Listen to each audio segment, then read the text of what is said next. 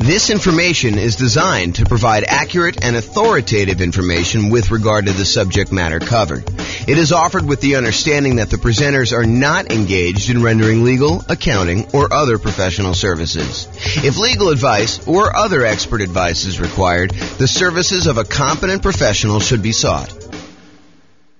Welcome to the Louisville Real Estate Investing and Real Estate Financial Planning Podcast. Learn all about investing in real estate in Louisville, Kentucky with a combination of real estate financial planning and modeling with numbers specific to Louisville. Plus syndicated, more generalized recordings of live and pre-recorded real estate investing classes.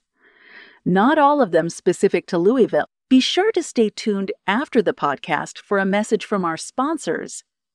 Well, good morning and welcome, everyone.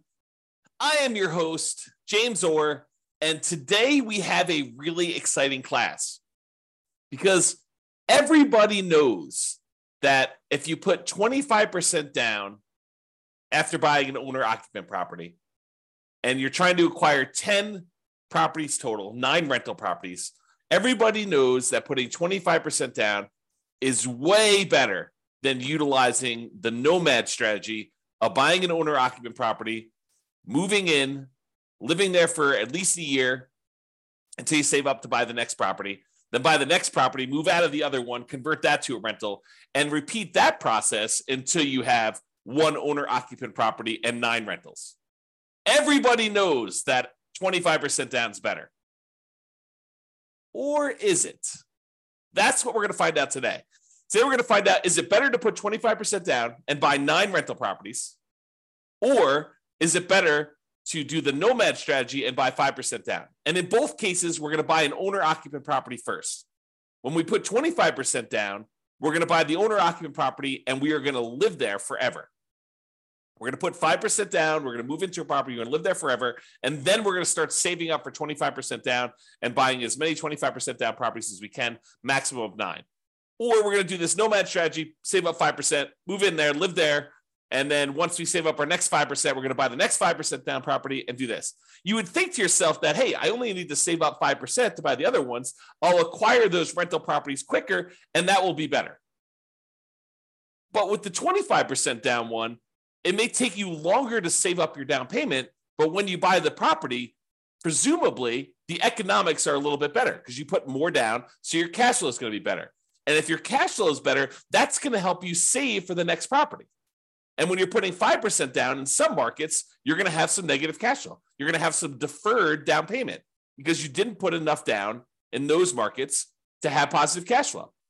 So by having negative cash flow, it's actually slowing down how quickly you could save for the next property.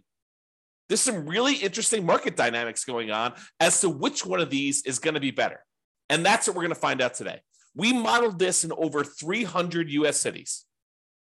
I basically took the median price, what you could get for rent on that property, what the taxes, what the insurance would be, what the appreciation rate would be, what the rent appreciation rate would be, what somebody might be earning in that particular marketplace.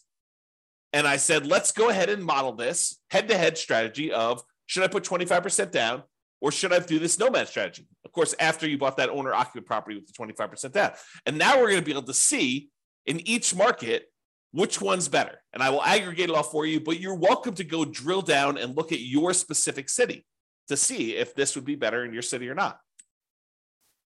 So, to clarify, in both scenarios, we're buying that owner-occupant property first. We're putting 5% down, we're going to buy an owner-occupant property.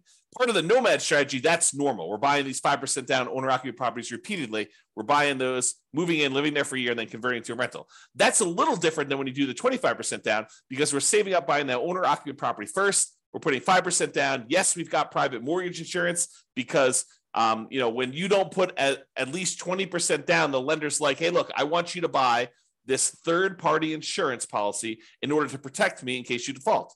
So yeah, we put 5% down, we've got PMI. And that is true whether you're doing the Nomad strategy or you're putting, the 5% down to buy the owner-occupant when you're eventually going to do the 25% down payments. When you do 25% down, you do not have PMI. When you're buying the property and you're putting a full 25% down, that's more than 20%. And so the lender's like, I don't need PMI for that. But anytime you buy with 5% down, you will have PMI. Okay, so in both scenarios, we're buying that owner-occupant property first.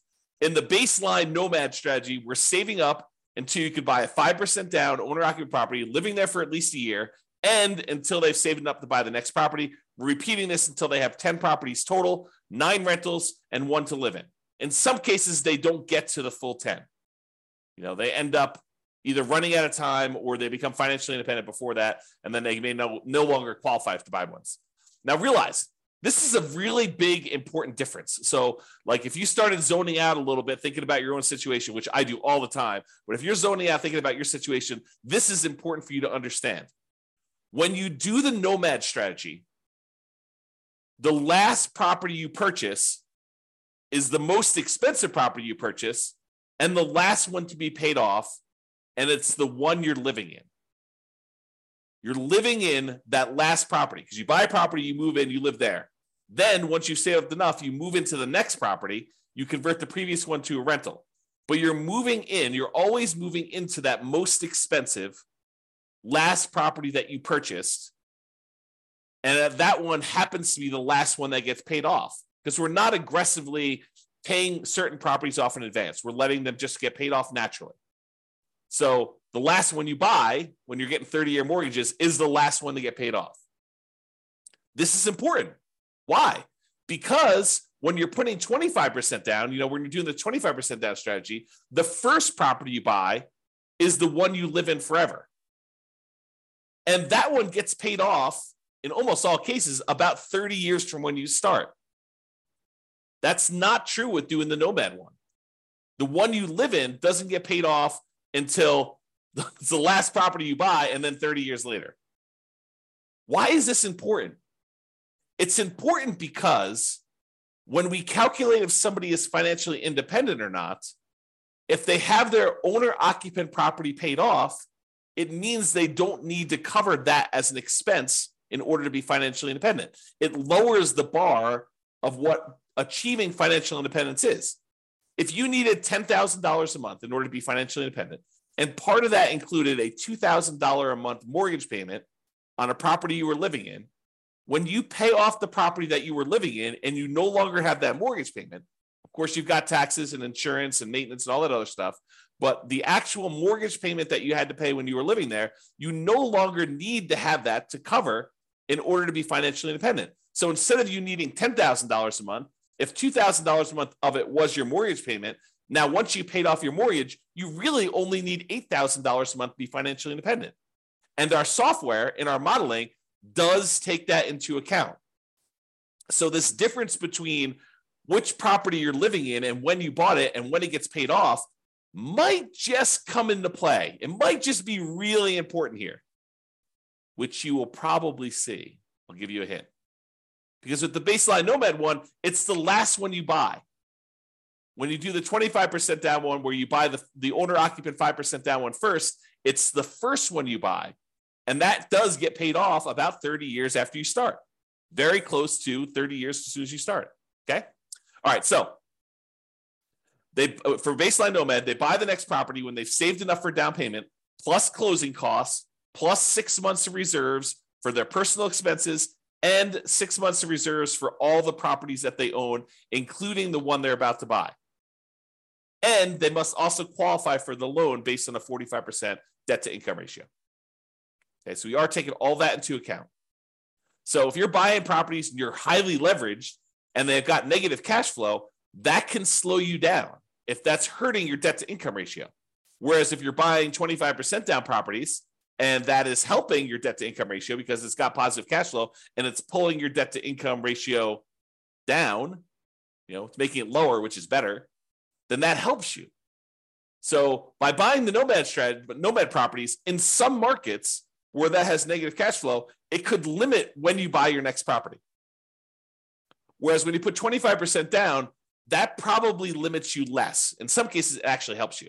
It depends on the market and how good cash flow is in that market, how good the ratio, the economics of the property are, the ratio of the price to rent is, or the rent to price, depending on how you want to look at it, how you measure that. Okay? All right, so that's the Nomad one. For the 25% down one, they save up until they buy a 5% down owner-occupant property to live in, and they live in this property forever. That's the first property they buy. Then after that, they start saving up until they could buy a rental property with 25% down, plus closing costs, plus 6 months of reserves for all their personal expenses, and 6 months of reserves for all their other properties. And they can qualify for that loan based on the 45% debt to income ratio. And they repeat that until they buy up to 9 rentals with 25% down each. Okay. If you want to see like the charts I'm about to show you and you want to drill down and mouse over them and do all that other stuff, you can go to the URL on the screen here. I'll put it in the show notes as well. Okay. But if you want to go and see that, you can go look at that. All right. So we talked a little bit about this idea of being financially independent. So what makes somebody financially independent when we're doing our modeling? Well, the income from their investments need to exceed their personal expenses. That's the simple version. But what counts toward the income from their investments? Well, any net positive cash flow from rental properties counts. That's income minus all their real expenses, vacancy, principal, interest, taxes, PMI, property insurance, maintenance management, all that stuff are expenses. So it's their net positive cash flow after all those expenses. That does count toward whether they are financially independent or not. Plus, any money that they have invested in the stock market or bonds or whatever else they got there times a safe withdrawal rate. So if they've got $1 million they go through, they buy all their rental properties, and then they start saving up money in their bank account, in their stock market account in this case, because it's what we have their extra money invested in. But if they've got that invested in the stock market, then basically you take that money, let's say they have $1 million, times the safe withdrawal rate. Let's say they think that 4% is their safe withdrawal rate. So it's 4% of the $1 million per year also counts toward them being financially independent. So, $1 million times 4% is about $40,000 a year. So what is that? Like, $3,400 a month, somewhere in that ballpark, would be counting toward them being financially independent. That does count. And then 3 other sources of passive income, which in this case did not come into play because we didn't model it. We didn't model Social Security. We didn't model them buying annuities, and we didn't model them getting a pension from their job. But those would also count towards someone being financially independent. All right, so the assumptions. So each city's modeling uses their median home price and the estimated rent on those properties. Now, it is important to realize, I'm kind of known for these 88 strategies to improve cash flow, but we did not apply any of the 88 strategies to improve cash flow in this modeling. We didn't try to maximize and optimize for cash flow here. We just said, look, we're buying a median price home with a median price rent. And so we're sort of just trying to determine if that type of property is good. So this isn't really like, if you could do really amazingly well. This is sort of like, hey, if you just kind of show up in this marketplace and you buy just, right off the shelf stuff and don't do any type of optimization, this is what is likely to happen. We'll do future classes where we optimize things, where we buy at a discount, or we get a premium in rent, or we do, a strategy where we can get a little bit higher cash flow. We will do all those assumptions, all those kind of like analysis and comparisons in the future. We're doing like one of these a week, which for people on the podcast feels like one a month because we teach daily classes, but we publish a podcast once a month or once a week, with some really rare exceptions.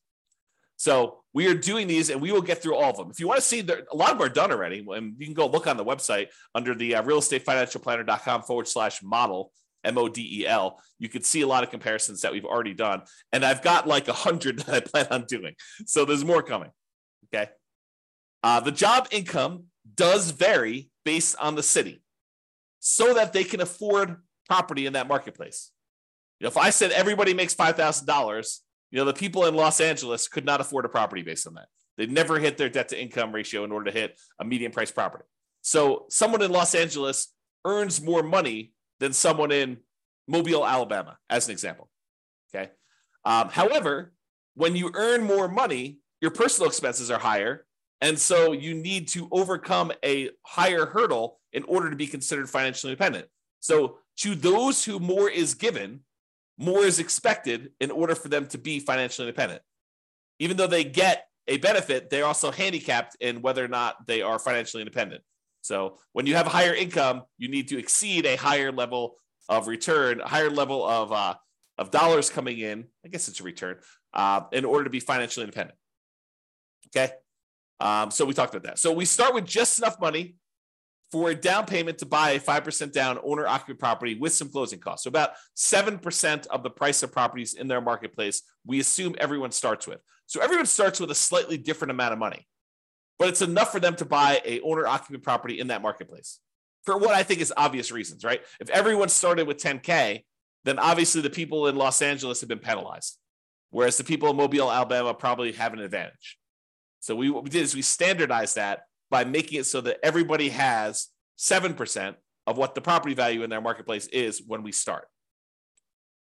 They're buying those owner-occupant properties with 5% down, and with Nomad, they keep moving out of it into the next owner-occupant. Now, interest rates. So when they're buying their owner-occupant properties, whether it's the first one for the 25% down group or the Nomad people where they're buying them over and over again, we assume that the interest rate, the mortgage interest rate that they can get right now is 6.5% with 5% down. And that does have, in addition to that 6.5%, it does have private mortgage insurance, as we discussed. When they're buying their rental properties, their interest rate is 6.75. And in fact, I have a typo in here, so I'm going to correct that. So let's correct this now. When buying rentals, it is 6.75 or 25% down. All right, so continuing on. 7% per year of the stock market rate of return. That's what they're earning on money they have sitting in their bank account, waiting for investment somewhere else. And we did model this out for 100 years. And if you want to see any of my other assumptions, which there's a lot of assumptions here, go see realestatefinancialplanner.com/model, and you can see exactly what I used for this modeling. All right, so let's jump to it. So in terms of speed to financial independence, how quickly they achieve financial independence, which one is faster? Which one gets to financial independence faster? Doing the baseline Nomad strategy or putting this, buying this owner-occupant property and then buying 25% down? Well, in 230 of the 304 cities that we modeled this in, so 230, that's a little bit more than 70%. 70% would be about 210. So, 70 something percent. Maybe closer to 75%. So about 75% of the cities, it was faster. They achieved financial independence faster by putting 25% down to buy their rentals. What? 75% of the time, about 75% of the time, 230 cities, that it was faster for them to be financially independent by buying that owner-occupant property and then putting 25% down, taking all that extra time in order to save up to buy rental properties, that ends up being faster? Yep, it does. However, 66 cities, about 20% of the time, it's faster to do Nomad. That's crazy. How do you know which one to do? Got to look at your city. Got to do the modeling. Got to look at the math. And I did it all for you. So it's not like you need to do it. You just need to go look. Pick your city, go drill down and say, is this better to do Nomad in my market? Is it better to do 25% down? And then look at your situation and understand the pros and cons and what's actually happening and why it was better. And maybe there's an exception. Maybe if you're, optimizing for your cash flow, maybe it is a little bit better. Maybe if you decide to pay off your properties early, it's faster. Right? You got to go look and see that. That's why we're doing all this analysis. That's why it's fun. Okay. In 8 cities, it didn't make a difference. They achieved financial independence in exactly the same month, whether they put 25% down or they did Nomad. In 8 cities, it doesn't matter. Okay. So that's what was going on with there. So you can see, though, the breakdown of when this happens. The gray area is your 25% down. The red in the background is your baseline Nomad. And one of the interesting things, remember I made that really big point out of, when you do the 5% down and then you buy 25% down rentals, the property that you're living in as an owner occupant is the first property you buy. So that property gets paid off after about 30 years. Well, what do you think is going on with this big line right here? There's a whole bunch of cases where what made the difference between you being financially independent or not was you paying off that owner-occupant property that you lived in. It just occurred naturally. Eventually, you no longer have a mortgage on the owner-occupant property you were living in. And when you do that, your threshold, the bar, comes down for what it takes for you to be financially independent. So we see this huge spike when those mortgages get paid off. So that's what's going on. Eventually, someone ends up, having all these mortgages paid off, and that makes a huge difference for the 25% down group. you'll notice that doesn't show up for the Nomad group because they're constantly moving into another property. And so the last property they buy is the one they need to wait to get paid off when you do the Nomad property, when you do the Nomad strategy. Okay. So another way of thinking about this is buying that owner-occupant property and letting it get paid off makes a huge difference in when you are financially independent, which we will cover in a future class.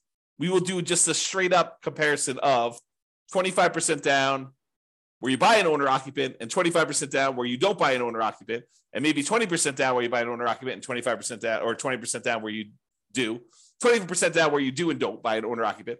And maybe we'll even do some other comparisons, some other interesting comparisons where you do that. So my wife and my puppy have just walked past my backyard. Like we've got a gate and open space and stuff. And they just walked by and I saw them. That was very, very snuggly. Okay. So that's what's going on here. So you can look at it and see just how big of a difference this makes in some cases. The green dots show where 25% down was better by this number of months. The further away we are from this zero line, the better it was. So this, for example, this extreme dot here is about 125 months better, about 10 years faster for them to achieve financial independence. That's the extreme, right? There's a bunch, though, in the kind of 5-year point where it's about 5 years faster for them to be putting 25% down than doing the Nomad strategy. And some of the Nomad ones where, Nomad is faster than putting 25% down, some of those are, 3 years, definitely 2 years is a big group here where it's 2 years faster for them to have done Nomad. And is it skewed where, is it better to do this strategy when you have higher priced houses? In my opinion, there seems to be a preference for when you put 25% down, that tends to be a better strategy with more expensive properties, right? This axis right here shows you how expensive the properties are. These are inexpensive properties over here. These are the more expensive properties over here. And you can see that it tends to be more green, better with 25% down when we get up into the more expensive properties. It's not exclusively. There's one that's almost $1 million that was better to do Nomad, but it seems to be a pattern, a slight pattern that when you have more expensive properties, it tends to be a little bit better to put 25% down. That's what the data suggests. Okay. All right. So we talked about speed to getting to net worth. Speed to getting to financial independence. Now let's talk about net worth. Because there's two different things, right? There's how fast we get to FI, and then there's also how much money we got. Who has a higher net worth? And so it turns out in 168 cities out of 304, 168 cities, you have a higher net worth at year 40. It's kind of a snapshot in time. At year 40, you have a higher net worth by putting 25% down. 168 cities, which I think that's, 180 cities would be about 60%, right? So it's a little bit less than 60%. So probably in like the 55% range, you would have a higher net worth if you put 25% down. In 127 cities, you'd have a higher net worth if you Nomad it. So not as extreme. Now, 40% of the cases, a little bit less than 40% of the time, it would be better for you from a net worth perspective to do Nomad. In about 55% of the cases, it would be better for you to do 25% down. So that's a little closer. In 9% of the cities, or 9%, no, in 9 cities, that's about, 3%, it didn't make a difference. They had the same net worth at year 40. All right, so you can see the difference and how big the differences are. There are some big differences. There are some cases where it's, $5 million difference at year 40 in net worth. So you got to go look at your city and see. All right, now we kind of summed up some of this data here. And we showed that on average, okay, I've got average and median here. On average, it is 25.3 months faster for you to be financially independent by putting 25% down, by buying an owner-occupant property, then saving up and doing 25% down to buy your rental properties. About a little bit more than 2 years faster on average. On median is when we take all the numbers, we stack them up from the lowest to the highest, and we look at the middlemost number. There happens to be 2. We take the average of the 2 middle ones. But we look at the middlemost number, and on median, it is 73 months faster for you to put 25% down. So what is that? That's like 6 years. 6 years faster. 6 years of, if you happen to have a job that you really hate, that you didn't need to work because you were financially independent faster. What if I could save, this is like, sounds like the sleazy late night infomercial TV thing, right? Right. What if I could save you 6 years of working at that job that you hate just by changing the way that you acquire rental properties? That sounds so bad. It sounds so sleazy, right? What if I could save you 6 years? Yeah, that's really what it is, right? I mean, that's what we're talking about. If you do this 25% down, then you've, on median, half the time it's better than that. Half the time it's worse than that. That's what median is. It's better for you to put 25% down. 6 years. That's a big difference. I mean, even on average, it's 2 years. I mean, think about it. 2 years of not having to go into a job that you hate. Now, if you love the job, you can keep working. Do whatever you want to do, right? Now, difference in net worth. So on average, the difference is about $235,000. Not that big of a difference. On median, it's about $377,000. Okay. And on average, it's slightly better in terms of Nomad. On median, it's slightly better in terms of 25% down. So go figure. There are some really extreme cases with Nomad where it's much higher, and there are some cases where Nomad where it's not as good. Okay. Now, as far as risk goes, the risk, I think, varies a little bit, right? Because when you put 25% down, you end up having slightly lower risk with all the things associated with debt. You know, like your debt to income ratio tends to be a little bit better in general. Like you would think, right? Because you're putting more down. So your debt to income should be a little bit better. So let's take a look. Debt to income. Yeah, debt to income is a little bit better on average for 25% down and a little bit better on median. I mean, but are we talking about like these monstrous differences? No, it's 19.6 versus 18%.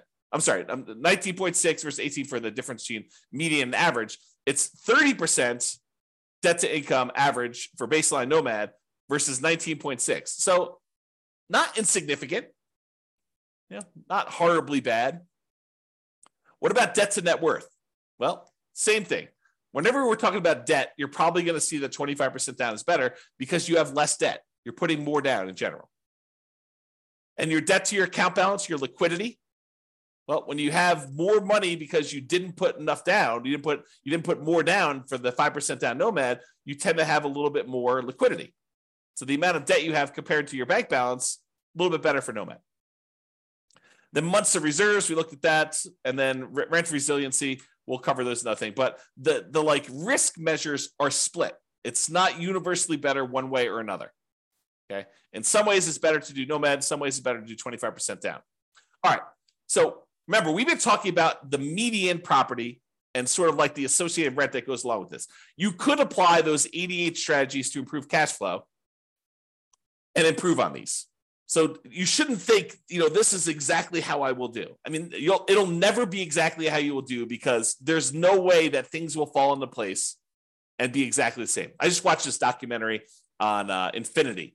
And they were talking about how, there's an infinite number, if imagine, hypothetically, theoretically, there was an infinite number of universes where an infinite number of us existed. In that case, with an infinite number of us, you could possibly achieve this exact simulation, this exact model. But in this universe, not likely. The chance of property prices going up exactly 3% and interest rates remaining exactly at 6.5 or 6.75, depending on which one you're buying, for the entire 100 years that you were doing this, and you managed to get that, and taxes and insurance went up by that exact number every time. I mean, the chance of all that happening is like zero. Okay. So we're basically using this median price property, what rent might be on those. You should be able to choose and do better, right? And we do some modeling where we do those improvements. You can see the impact. Go look at the realestatefinancialplanner.com/model, or we'll do future classes where we compare those different things. But realize that I am not an expert at 300 markets. So if you are an expert at your local market, if you go to realestatefinancialplanner.com/model and you see my assumptions, you're like, James, your assumptions for my market are not exactly right. I mean, normally we'd be buying properties that are 10% less in price, or, getting a little bit better rent to price ratio than what you're talking about here. Yeah. Let me know, reach out via email. I will go update those. I'll rerun it and it will update all these charts. It won't update them in the video, but it will update them on the website so you could see the most up-to-date versions. And that may change things for some folks, right? Not every market, but in some markets it could change things. So reach out. And I'm not trying to show the best case, right? I'm not trying to show the property that only you could buy once every 7 years because it's so good that they only show up once every 7 years. I want to do what the average Joe real estate investor, and Joe could be male or female, shows up in a marketplace and does. What could they very likely achieve by just showing up there that any real estate investor in that market could expect to achieve? And I have a typo. So I will do that. Could expect to achieve. Okay. So in conclusion, in our current market conditions, current price, current interest rates, current rents, in about 300 plus US markets, using what I consider to be less than ideal median price rent properties, putting 25% down is a faster path to financial independence in about 230 of 304 cities, or about 76% of the cities. For net worth, 25% down still wins, but it's only in 168 cities of 304. The market does matter, though. You would not be able to improve. You will not be able to improve your time to financial independence in every market by doing this. You got to look at your market, your specific situation, how much you make, how much you're saving, what type of properties you're buying. Like all that stuff can really have an impact, especially when it's close. It's best if you look closer at your specific market and apply as many of the 88 cash flow improving strategies as practically possible to improve on your own implementation of this. You can go check out realestatefinancialplanner.com/model for more information. So that's all I got. I hope you enjoyed this class. I really do like these classes because I think it dispels some of the myths out there about folks saying, oh, it's obviously better. You always put 25% down. Maybe. It's always better. You always do Nomad. That's going to be so much better. Maybe.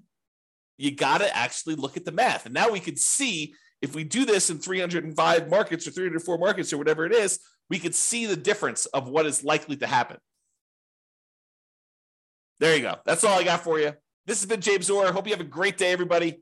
Bye-bye for now. With home prices up, mortgage interest rates up, and rents up but not quite enough to counteract the higher prices and interest rates, cash flow on rental properties in Louisville is harder than ever. Book a call with the Real Estate Financial Planner to apply our proprietary 88 strategies to improve cash flow on your rentals. See the show notes for a link to schedule your call and improve your cash flow today. If you're a real estate agent, lender, or professional in Louisville that wants to help our real estate investor listeners, consider reaching out to learn about collaboration opportunities with this podcast. We'd love to add more value to our listeners by having you assist our investors buy, sell, and finance their real estate investments. See the show notes to schedule a call to discuss collaboration opportunities.